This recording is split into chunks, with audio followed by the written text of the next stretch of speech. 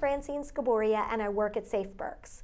Safe Berks is the local nonprofit which serves survivors of domestic violence and sexual assault.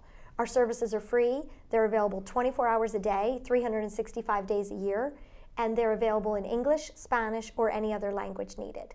Now, I want to welcome our guest today, Macy Lengel. Yes. Welcome. Thank you for being here. Of course. And Macy is one of the new Medical Advocacy Partnership Program advocates at Yes. Safe Berks, which we kind of affectionately refer to as MAP. Yes. Because it's easier, right? Yeah, absolutely. Great. So Yeah. congrats on that. Thank you. And maybe tell me a little bit about the MAP program and your location within the MAP program. Okay. So medical advocates are put into the hospitals. Okay. I am put into Reading Tower Health. Okay. And my role there, I really have two main goals there. And the one is education. And my role there is to educate doctors and providers on what domestic violence and sexual assault and human trafficking is, as well as how to screen for it and how to follow up when somebody does report a positive screen. Okay. So that is part of the role there.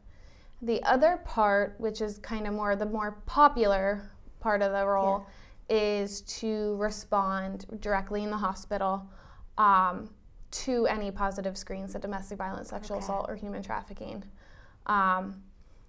And that is, we've been doing that for years. Right. We've always, if you called the hotline, we were going to be there. We would come out, meet with the victim. The only difference now is I'm on site. Right. So I can respond within 5 minutes. That's great. So. Yeah, that's great. Well, so you're there to directly help the survivors in the hospital setting. Yeah. Yeah, that's great. And listen to them and offer the Safe Berks services to them too. Yep. I'll go in, typically it's in the ED, I'll meet with them right after an abusive situation. But I have been called to outpatient services where they're not in the crisis right in that second, but they were reporting domestic violence, just needed some help. Right. And I'll go out, I'll kind of assess where that victim is, I'll meet them where they're at. If they're ready to leave, I'll help them get in touch with our services, maybe our shelters, services in the community that'll help them leave the abusive situation. Right. If they're not ready to leave, I will sit there and I will take my time to safety plan with them to help them the best I can through that tough situation. Excellent. Well, that is a terrible situation for anyone to be in, but I'm glad that you're there to help them and that the other MAP advocates. And we have a full-time person, Letty Vasquez Pena, who is located at Penn State Health St. Joseph. Yep. And then we have Myra Morales, who is working full-time for Safe Berks, but within the Berks Community Health Center. Yep. So there's three of you, and you're a team. You all have similar jobs, but in different locations. Yeah. Yeah, and then you get together and kind of bounce ideas off each other. Yeah, we do. We see Myra is in a community center. Right. So what she sees is very different than what I would see in the emergency department. Right. But it's still really nice to get together and discuss the different ways to go about. Right.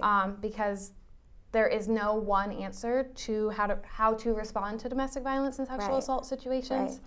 So when we do come up with innovative ideas, it is nice to share. Yeah. And we're getting it across a lot of Berks County when we are sharing it amongst the three of us. Excellent. And what I was learning too is that this new program, which as you were saying is kind of an outgrowth of the work that we've been doing for years with the hospitals, but it's become bigger now. Yeah. There's this healthcare advisory committee Yes. that sort of oversees this, and it's people from Safe Berks, people from all the different hospitals and healthcare centers coming together to meet and discuss how to best serve survivors. Yep. Yeah, that's awesome. So the Healthcare Advisory Committee was started by one of our board members, Timothy Marks, who also works for Tower Health. And our main goal that we're working on, we have all the health centers of Berks County. We try to have each one represented at this meeting. And right now what we're doing is trying to come up with a best practice screening tool. So that way we aren't missing victims that come into the hospital or into their doctor's office or into a community center. Making sure that wherever you're going, you're getting the best practice and the best screening tool.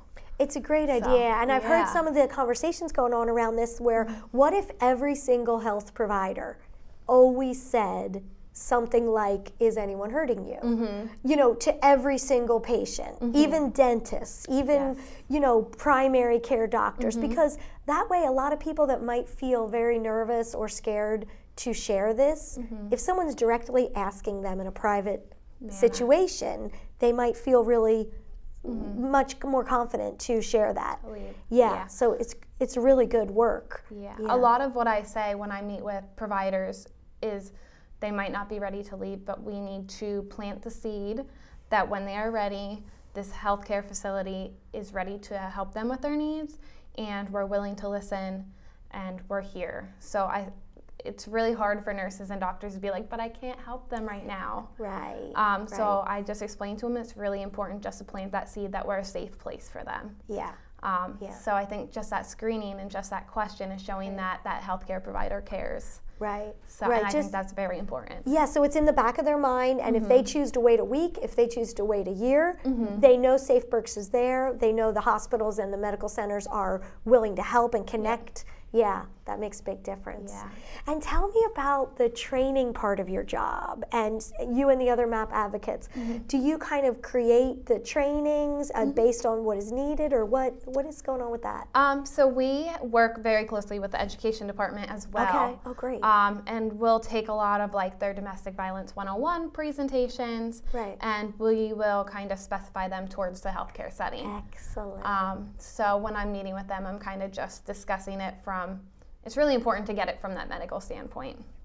So just editing the PowerPoints and the presentations on more specific to the healthcare settings. Great. So you're doing trainings to doctors, nurses, people who work at Tower Health Reading Hospital, so that when they are working with the patients, this is in their mind that they might be a survivor of domestic violence. They might be a survivor of sexual assault.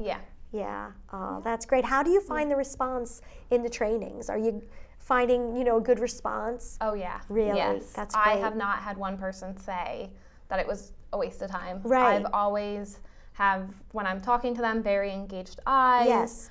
Tons of questions. Tons of thank you so much. We're so glad you're here.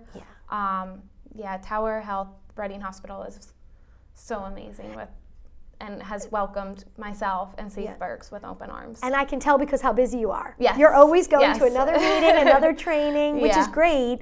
Because it means you're really engaged. And in between helping the victims and doing the trainings.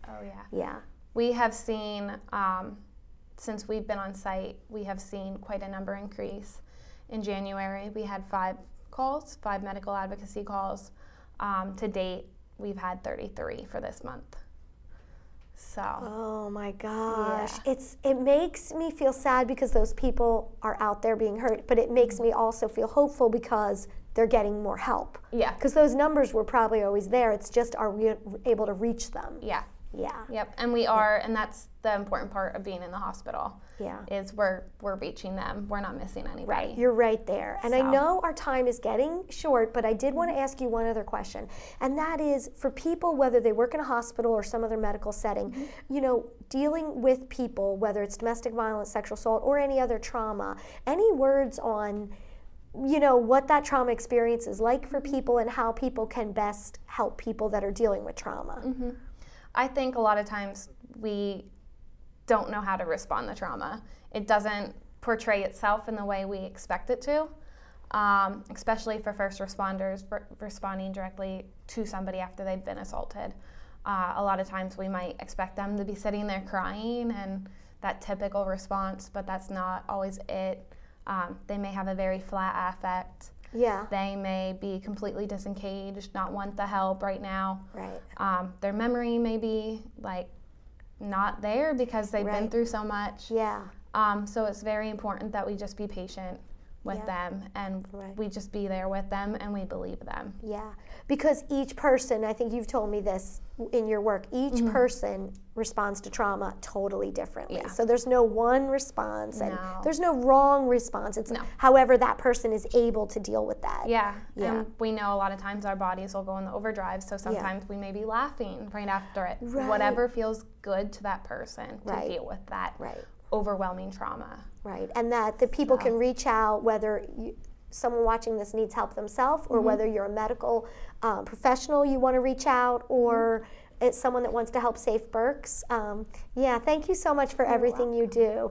And you can learn more about our services on our website at www.safeberks.org.